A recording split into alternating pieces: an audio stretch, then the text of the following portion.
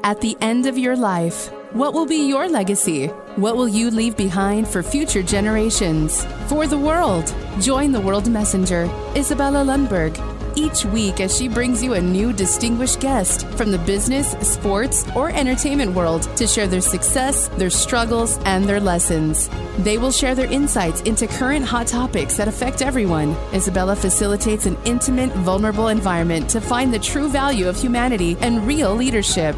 Are you ready for your legacy? The legacy that matters? Hello, my beautiful friends. It's Isabella Lundberg here, the World Messenger, and I'm inviting you for another epic episode of Legacy Leader Show. Guess what? You guys are for a treat. I have someone that absolutely has so much accomplishments in wide range of industry and professions. Yeah, you heard me right. And is always able to land well, pivot, and create tremendous success. From ranging working with Fortune 500 companies and also very strong entrepreneurial background, but also background in legal, mental health, you range social services, I mean, you name it, and the large Fortune 500 companies, but definitely always played heavily in technology space. And without further ado, I will let him share all of the things I actually missed purposely. Let me introduce you for Jeffrey Herzfeld. Jeffrey, how are you? I'm great. Thanks for having me on your podcast, Isabella. Absolutely. It's absolutely great to have you here on Legacy Leader Show, because what we're always looking is for leaders that can tell us not only what's currently going on, but also what was the pivotal moments in their career and their trajectory and their growth. Because both of us know, Jeffrey, that a lot of leaders are having a lot of challenges, doesn't matter how seasoned they are, right? Yeah, absolutely. And part of our conversations for some time now has been about what a good company looks like versus one that's challenged constantly and not being able to move the dial very much. Correct. And before we dive into that, Jeff, okay, so you and I know each other for at least decade and a half. And through that time alone was tremendous transformation in both of our careers and personal lives. But prior to that, you had so many wide range of experiences. Just walk us through some of the really contrasting roles that you had and how you were able always to effectively pivot, because a lot of people, I'm sure, are struggling right now with that. Sure, I'll do my best to make this concise, which means we'll be finished in about 24 hours. So having said So having said that, I'd like to first state that as we go through and walk through kind of, the places I've been and how I got there, most of it was not intentional. So while I always counsel people to live their life with positive intent and have a life plan and a direction, we have to be prepared for the unknown, which is amazing. It goes without saying that, this is a paradox of the highest order, because we're saying that we're going to plan our lives out, and yet we have to plan for the unknown, which is, virtually an oxymoron. And so, one of my favorite expressions is an old Yiddish expression. Although I'm not Jewish, I love the expression. It's man plans, God laughs. True, very, very true. And there's irony on multiple levels there. So that really does describe a lot of what I went through. So I've gone through 2 recession layoffs in my career, hopefully not a third coming up. I have fired the founder and president of a company and that individual hired me, and then I had to downsize my own position. And, I just recently gone through a COVID-related termination. So, these things are typically not things that you can plan for. But to your point, and at the beginning of the conversation, it's like, how do you respond to adversity or changes in your plan or changes in your life? So, we can talk a little bit about that, but certainly, you among other people, more than most people, understand what that looks like, and probably more so than I do. So I started out my career And I like to say that I've had a lot of life adventures. And, my career is one of those adventures, but those adventures, sometimes they're common, adventures that a lot of people go through. So you go through, college or grad school or some of that. Those are adventures in and of themselves, lots of experience and learning, changes in career, a marriage, a divorce, children, recessions, that sort of thing. And then some more, less common. And we may or may not get to some of those, but for me, that involves forays into Panama, Morocco, and Argentina, and Mexico, and some other places. That's fantastic. Seems like so far an extremely life well lived. But what is interesting thing is, you played quite a bit in legal field originally, and do you mind to share a little bit how do you stumble upon that career path and what you dealt with, and one of the most crazy experiences that you actually have that I just learned recently? Well, I'm not sure which one that is, but there's so many to choose from. I had been gravitating probably since grade school into the legal profession. I think, and I went to a parochial school growing up, and so I had nuns. And I remember, I think I was in 6th grade or something along that nature, and this teacher that I had told me that I was going to grow up and be a lawyer. And I said, well, how do you know that? And she said, you talk a lot. So apparently that was, somewhat set in stone from an early age.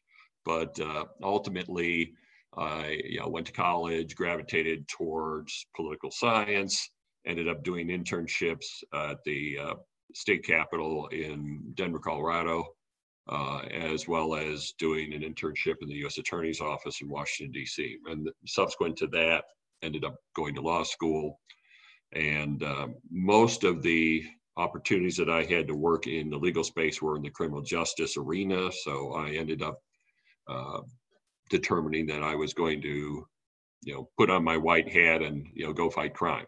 So that's what I did for a while. Strangest stories, boy, I'm not sure I can tell any of those on video, because most of them were rather gruesome, because most of what I dealt with was violent crime.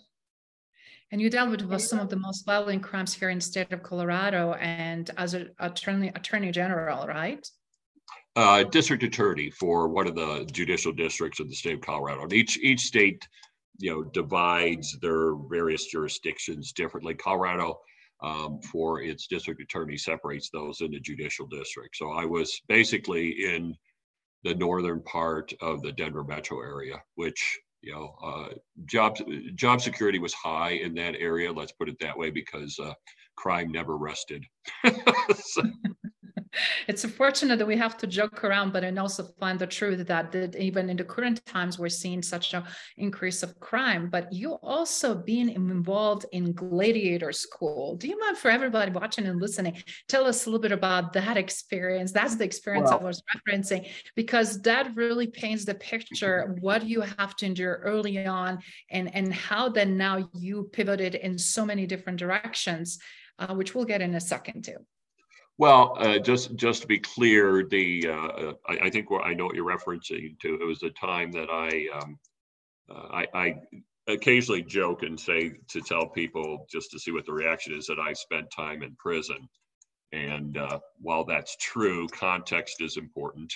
Yes, it is. Both of us spent time in prison, but not as locked individuals, as criminals, which is fortunate. I mean, which is fortunate, but it's also fortunate that it was a need, such a tremendous need to be involved in that capacity. So I actually ended up having to go to what you have and I labeled, and that's why you get the name Gladiator School, one of the most notorious prisons in the state of Colorado, which was home to, and then you have to use parentheses when you talk about Gladiator School. It wasn't actually a school. It was basically, though, where hardened, violent criminals would go. And, the term Gladiator School was because they basically had to survive among other violent criminals. And that always made it somewhat, incombustible type of experience. But I ended up going into that prison in order to interview one of the inmates at the time relative to some allegations he had made about police corruption in the Denver metro area. So that was an interesting experience, and many, another adventure along. Most people have not spent any time, much less significant time, within the walls of a prison, and I'm here to tell you that most people wouldn't enjoy it. so that's my public service comment for the day is: don't do crime, don't go to prison. Great advice, specifically as many people are trying to have shortcuts to things that they wanted to get to. Those shortcuts definitely are not worth it, taking the risk and getting on the opposite side of the law, right? So with that in mind, obviously, you put so much great work, and not only to keep Colorado safe and obviously support some initiatives on national level, but what you did is you also helped with something on international level with humanitarian efforts from disaster and reliefs and supports and whatnot. So which also brings your humanitarian side, because you've seen bad ugly, right? And then also, to my understanding, you did some efforts in Haiti and some fundraising, and continue to really support and understand the landscape and ever so changing politically, economically for a lot of people. Yeah, there was we haven't really talked about a timeline or how I moved from the district attorney's office elsewhere, but in that timeline I did some consulting and was involved in an angel investment partnership. And as part of that partnership, my partner had significant contacts both in the IT world and in the entertainment world. And we connected with a well-known personality singer. And that particular individual had a strong interest in helping. At that time, Haiti had gone through another one of its hurricanes, and unfortunately that's something they get semi-regularly or more often than not than some other locations. And so we were putting together a proposal to do a fundraiser which involved a number of singers who this particular personality knew in the industry and who were going to volunteer their time. And these things have been done in the past. I'm reasonably certain that people have heard of I think Bruce Springsteen was involved in one or more of those several years ago. And so that was the idea. Unfortunately, we had not gotten as far. We didn't get as far as we wanted to in that, but we did, participate in trying to connect some of the folks on the ground in Haiti with, we looked at, water, potable water. We looked at tents. We looked at a number of things, and we're able to provide, information and contacts to assist those people. Relative to other international forays, those tended to be more business oriented, and most of the other, I'm going to say, volunteer work was mostly in this country. And it's so interesting, like when I look at and listen, it's like how it's important that all of us can make a difference if we put our skills to the good use, right? So with that in mind, Jeff, if you don't mind sharing a little bit about, so when you decided to transition from obviously legal side of the work and then into consulting, you did something really interesting afterwards. What did you get yourself into? Well, that's an open-ended question, and there's many avenues we could go down. But I'll just say that, one of the reasons, or probably the primary reason I left the district attorney's office was I had been primarily involved in crime cases, and it became apparent over time that I was seeing people at their worst. So I would deal with victims of crime, rape victims. I would deal with the families of murder victims. And clearly, I had to deal with on another entirely different level with the people who perpetrated these crimes. In addition to that, this is still in my 20s, I was supervising homicide scenes and attending autopsies. And so the bulk of the work is primarily focused on the negative side of life. Now, granted, I always believed that what I was doing was helping people, ultimately helping people by taking these bad actors off the street so that they wouldn't harm anyone else. But it became wearing, and I'd gotten to the point where I became pretty jaundiced about people in general, and perhaps life at that point, because most of the people who I was working with had very little concern for people's lives other than their own. So having said that, I made a decision, and one of the few points in my career where I actually made a conscious decision and followed through on it to leave that. And ultimately, my intent at the time was to do transactional work or put deals together. Two people who wanted to be in the room as opposed to the ones that one of them was forced to be in a room. So ended up moving into commercial real estate, which is a big transition, but not so much if you think about it in terms of negotiating deals, putting documents together, and ultimately consummating transactions. Unfortunately, my timing wasn't particularly great there, and I'll say that timing is important in all life decisions. And sometimes we know what that looks like, and sometimes all we can do is make the best estimate based upon information available at the time, our life experiences, and perhaps even just our intuition.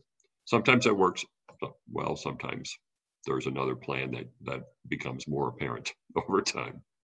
Yes, and that's so true, because unless you try it, you don't know it, right? And then all of that has been a lot of, as they say, trial and error and preparation for something greater. And ultimately, when you find yourself and landing in IT space, and also as we talked earlier, like you're fluent in 5 languages.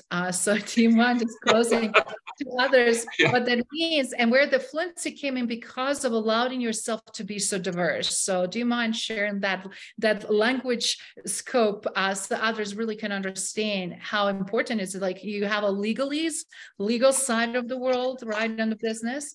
Then you have a general business and conversations around regulations and policies, depending which industry also. Then you're so versed in IT arena. So please extend. All right. So as I and it varies from time to time when I think about this, but as I see it, I probably worked in 5 different industries with at least 10 different functionalities.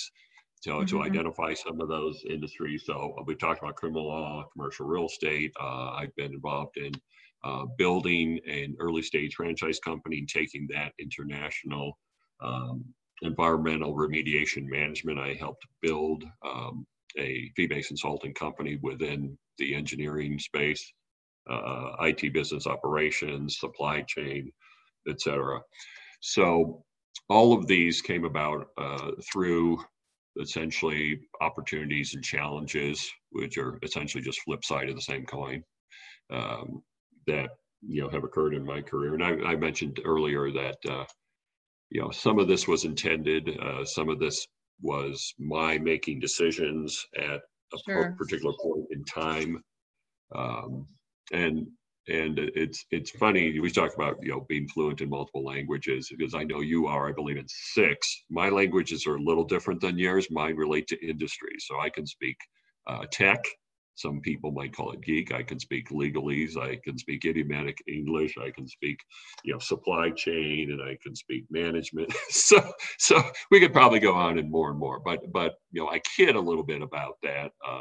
Joke about that, because it's critically important for business leaders to be able to have a broad-based background in order to effectuate positive change within their organization.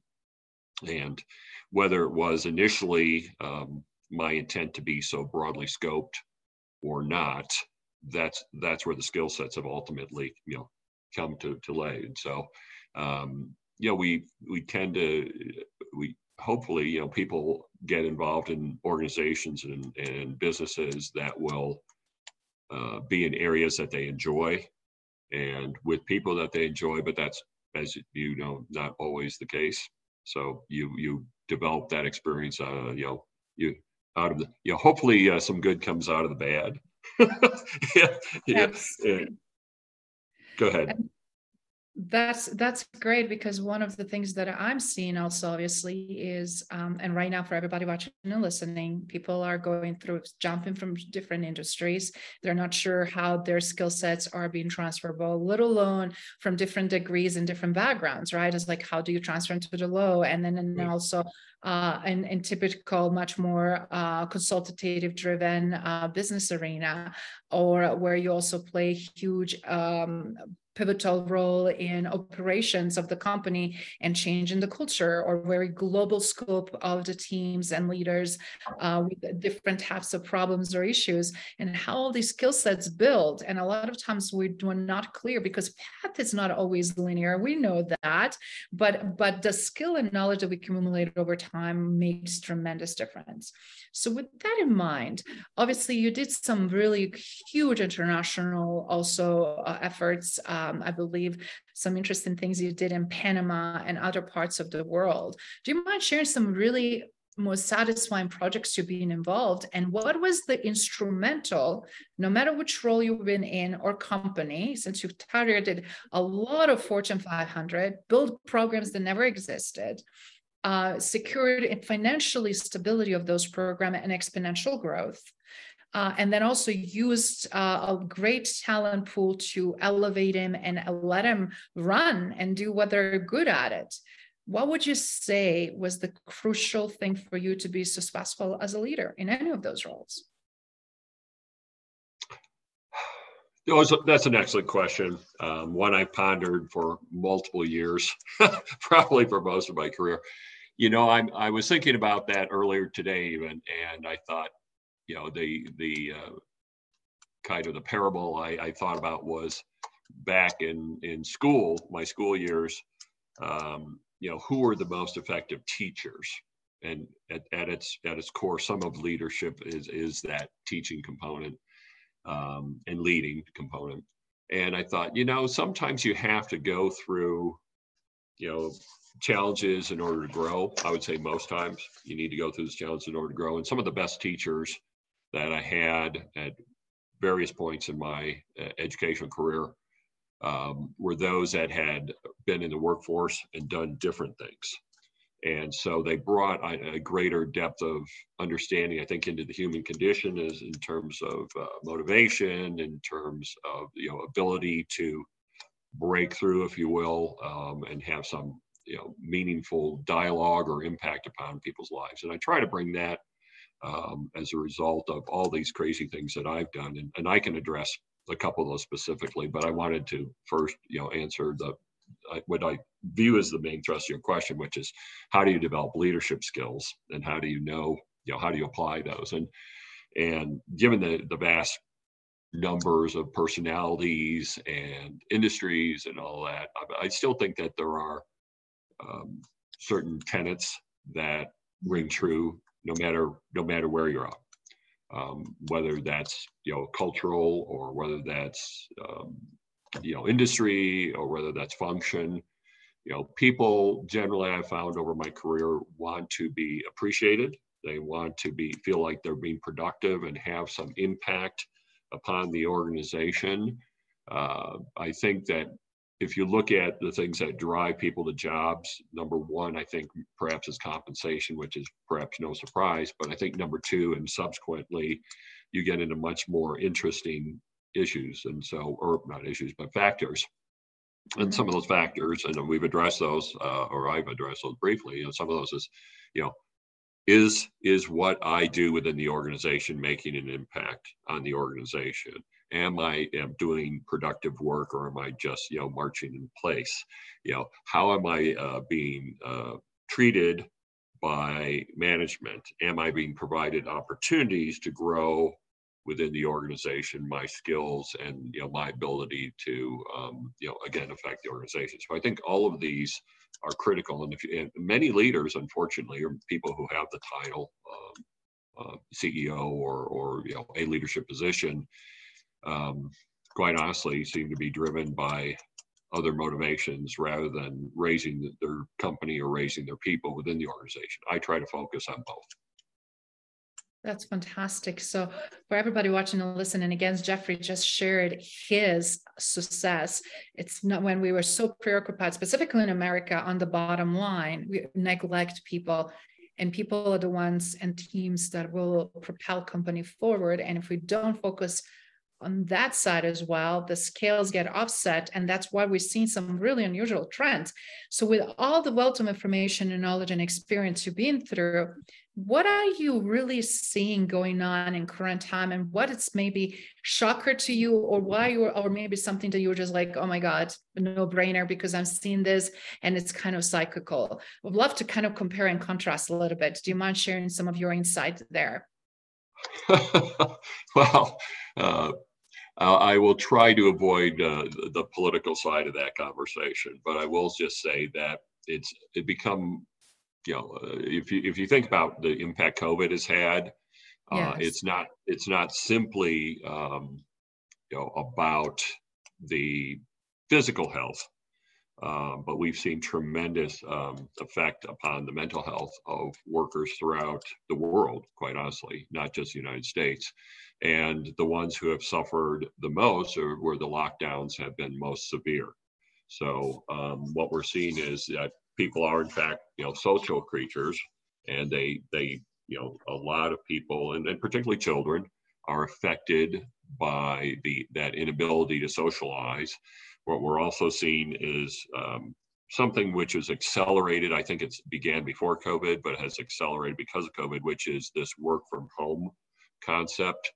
And so now this hybrid work model seems to be moving towards a more standard approach, at least on the services side. I mean, clearly, if you're in a manufacturing industry or an assembly line type of industry, that's not going to work. But for many, many people, part of their jobs can be done from home, and that's created, I think, still an ongoing conflict, or let's just say an ongoing tug of war, where some companies are looking for people to come back and full time. Some understand that maybe that's a hybrid, and there are other there are employees that just have made a determination in their own mind that they will only work from home and not go into an office, which that impacts, if you think about it, that impacts not only the employer-employee relationship, but it affects commercial real estate, how much you need as an organization.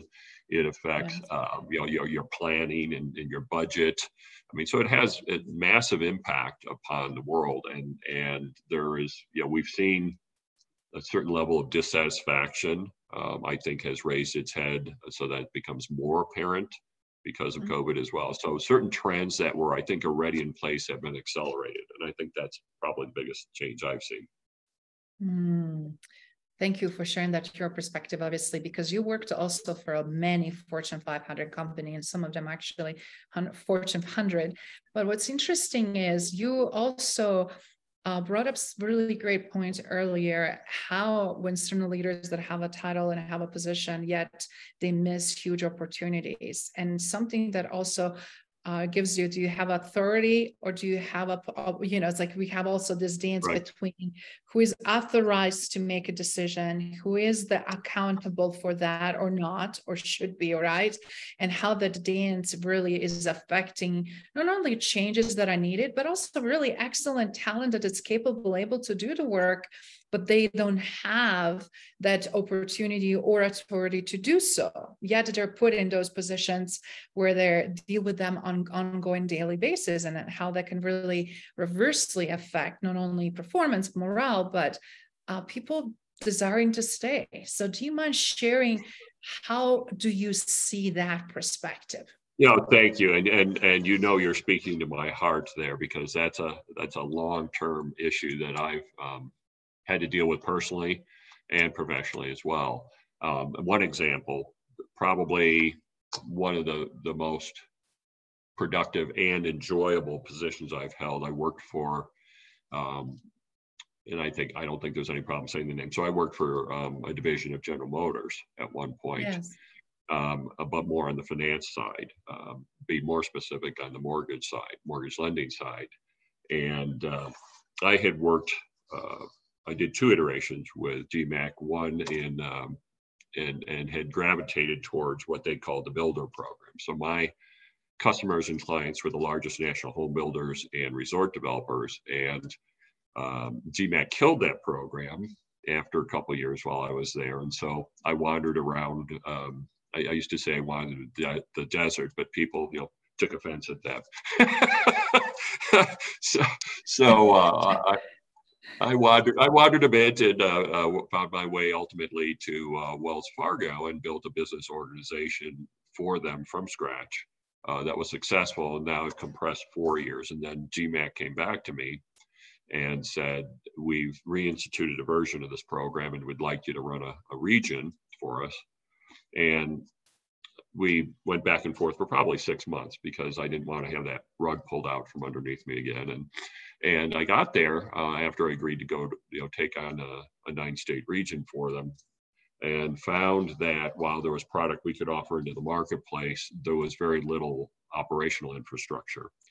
Mm-hmm. And so for many people, that would have been a hard no, a hard stop. It's like you promised me this new program that had been in place for 9 months. I have certain expectations, and those expectations haven't been met because there's no business plan, there's no marketing plan, there's no marketing content, there's no sales targets in the sales organizations, there's no selection criteria for people who are coming in, there's no training, etc. I loved it, quite honestly, and it enabled me to employ a multitude of skill sets, and I was provided with the authority.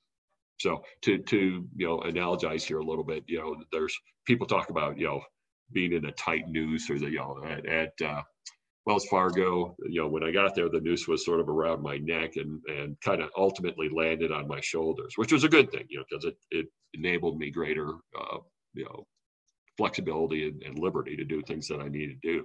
At GMAC, that noose went away pretty much after the first year. And so I helped build that operational infrastructure. I helped train people. I closed business deals. I wrote the business plan, et cetera. So one of the things that has been very noteworthy both before and subsequent to that experience is looking at the relationship between your expectations and your job requirements. That is to say, what you have responsibility for versus how much authority you're provided at the front end. And if those aren't in balance, it's been my experience that the culture in the organization is not going to be a healthy one. So if those who have the titles, the highest titles within the organization, take the least amount of responsibility, and those who have the most responsibility are the ones who are doing the work in the field, but they're not provided with the authority to make those changes, you're not going to have a healthy culture. So, that's one of the learnings I would take away, and one that I've kind of been beating the drum on for quite some time now, as you know. And it's unfortunate, and I'm glad you shared that, because we've seen the pattern and we've seen what it needs to be done. As you pointed out, years of experience, different company, different stages of their evolution or transformation or change. And then in the same time, we're running in situations where we're seeing that, again, it's not a lack of knowledge, it's not a lack of a competent talent, but yet it's very different results because enablement for them to do that. And with that in mind, what would you recommend for all the leaders that are listening, either our smaller, fast-growing enterprises to Fortune 500? Where do you see some huge opportunities for them? Because obviously, with wealth of knowledge and experience that you have, you're seeing also in current landscape some of these patterns that keep coming over and over again. I think that it's easy to fall into patterns of behavior just as human beings.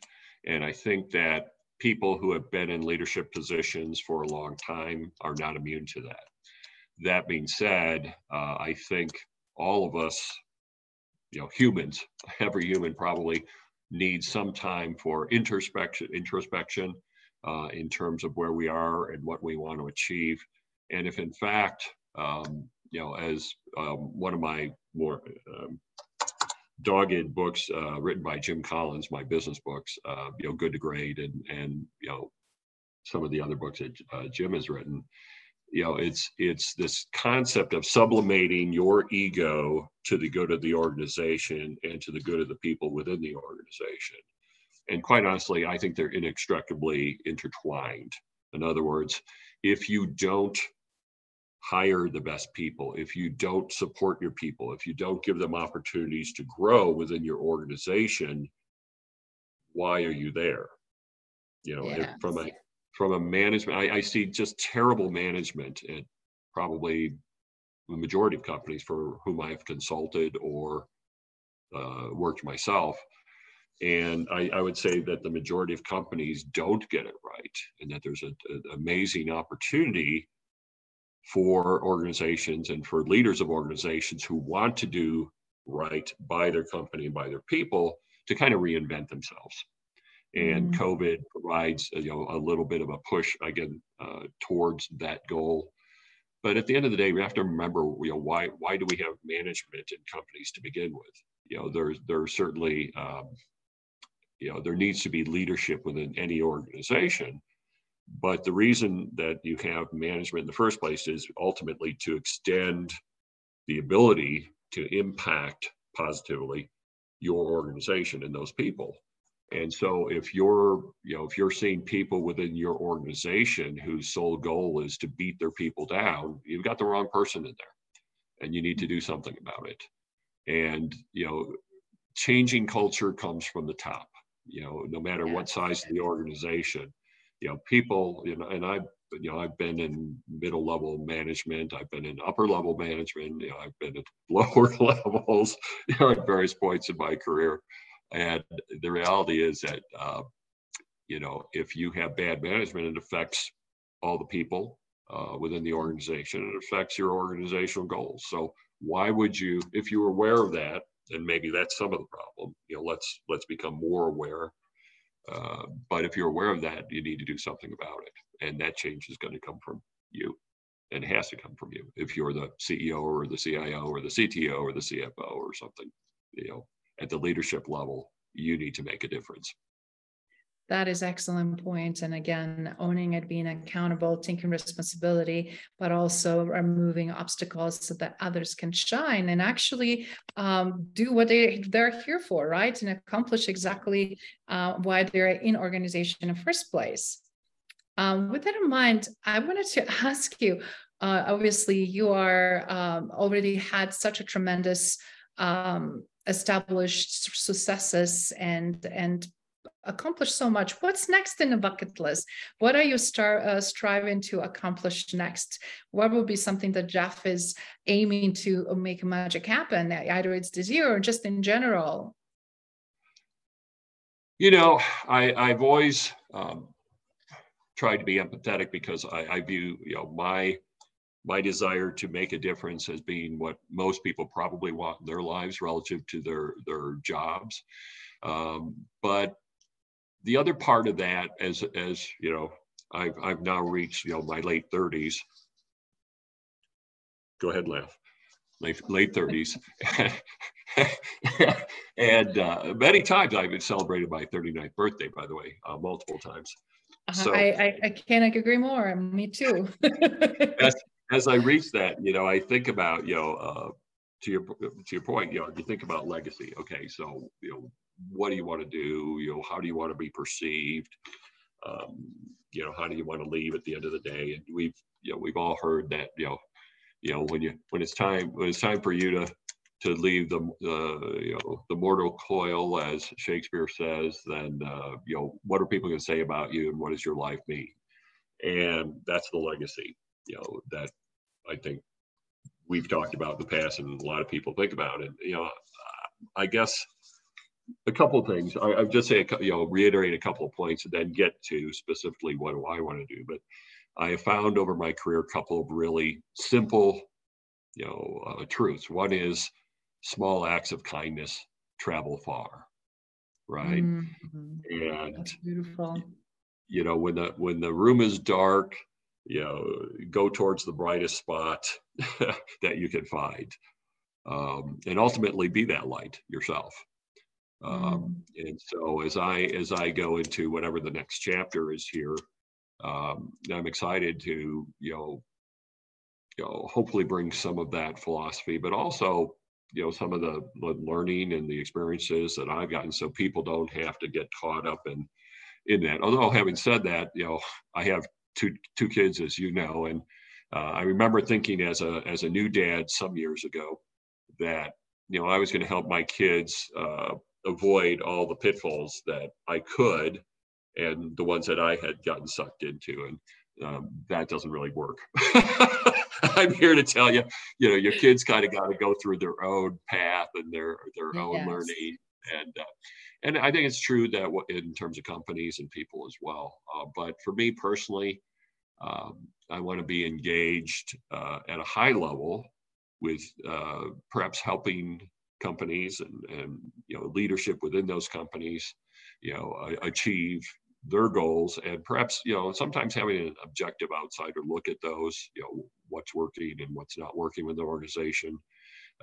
From my consulting days, I will tell you that we would take surveys when we'd walk in of the existing employees for a number of different items, and almost inevitably the leadership, we would survey them too with the same questions, and the leadership and the people who are what we call the mainline workers would be significantly apart in terms of how they viewed the organization. And so I think some of what I'd like to do is try to help companies build, grow, improve their organizations. I mean, honestly, if there's one thing I can tie together in the various functionalities and the various industries I've worked in, is over a period of time, I have really focused on building, growing, and improving, operations, working and strengthening strategic alliances and governing those alliances or managing those alliances, and mitigating risk, which again, all of those take on multiple flavors at multiple times. But I think those are sort of the big bucket, if you will, to throw. If you're going to throw my career into buckets, those are probably the three that I would think probably make the most sense. That is great, because again, everybody watching and listening, treat life as an experience, as a playing ground, as acquiring a lot of skills. Like, look at how Jeff pivot, how he shifted, how he changed, and as a result created tremendous impact in so many industries and many companies, and he's consistently pivoting right now. So for everybody that are really going through this anxiety and stressors, and because we really live in time of ambiguity and tremendous uncertainty, right? So I would like to, if you don't mind, to say, what would be a piece of advice? How did you, on an individual, as a man who is also a breadwinner, provider, who has this extra pressure to deliver all the time, right? Not only in arena in a work, but in personal life, and how the success is being crafted. What would you say? What would be one of your advices for them, or recommendations in terms of to handle and navigate current complexities, ambiguities, and unknowns as an anchor as they go through all these roller coaster rides? It's a great question. Again, you asked really good questions, but I have a couple of responses, and they're not necessarily exactly the same path. But I would say number one is, you need to understand that the world is never going to be 100% perfect according to whatever your plan looks like or your world looks like. There are going to be, life tends to look more like a roller coaster than a rocket ship ride from beginning to end, straight up. It tends to be, I describe it as more like a ball of string that's being played with by a cat. so make sure, my advice, let's say, to a younger person would be, make sure you have some reserves. Make sure you understand that today may not be the same as tomorrow, which could be good or it could be bad. So a certain amount of resiliency is required. I think I shared this with you just last night, that when we were talking at some business, that my daughter, after going through boot camp, and who, after her high school years, we kind of beat heads a little bit, as pretty much any teenager will with their parent. And we had breakfast one day, and she said, "Dad, you know what we are?" And it scared me because I didn't know what she was going to say. I thought it was something awful, and she was going to tell me I'm a horrible father or something. She said, "You know what we are, Dad? We're resilient." Yeah, we had gone through some of this that we've talked about. We've gone through recessions, some challenging times with regard to income and family situations, and so you need a certain amount of, I guess, don't get too high during the high periods, don't get too low during the low periods. And I guess the other piece of just general advice is do something to make you happy on a daily basis, and do something to make somebody else happy on a daily basis. That's that small, that pinpoint of light, if you will. We also talked a little bit about this, but there's a well-known poem by the poet Robert Frost, and the actual poem is called "The Road Not Taken." It was written in 1915, so not exactly current, but it really is.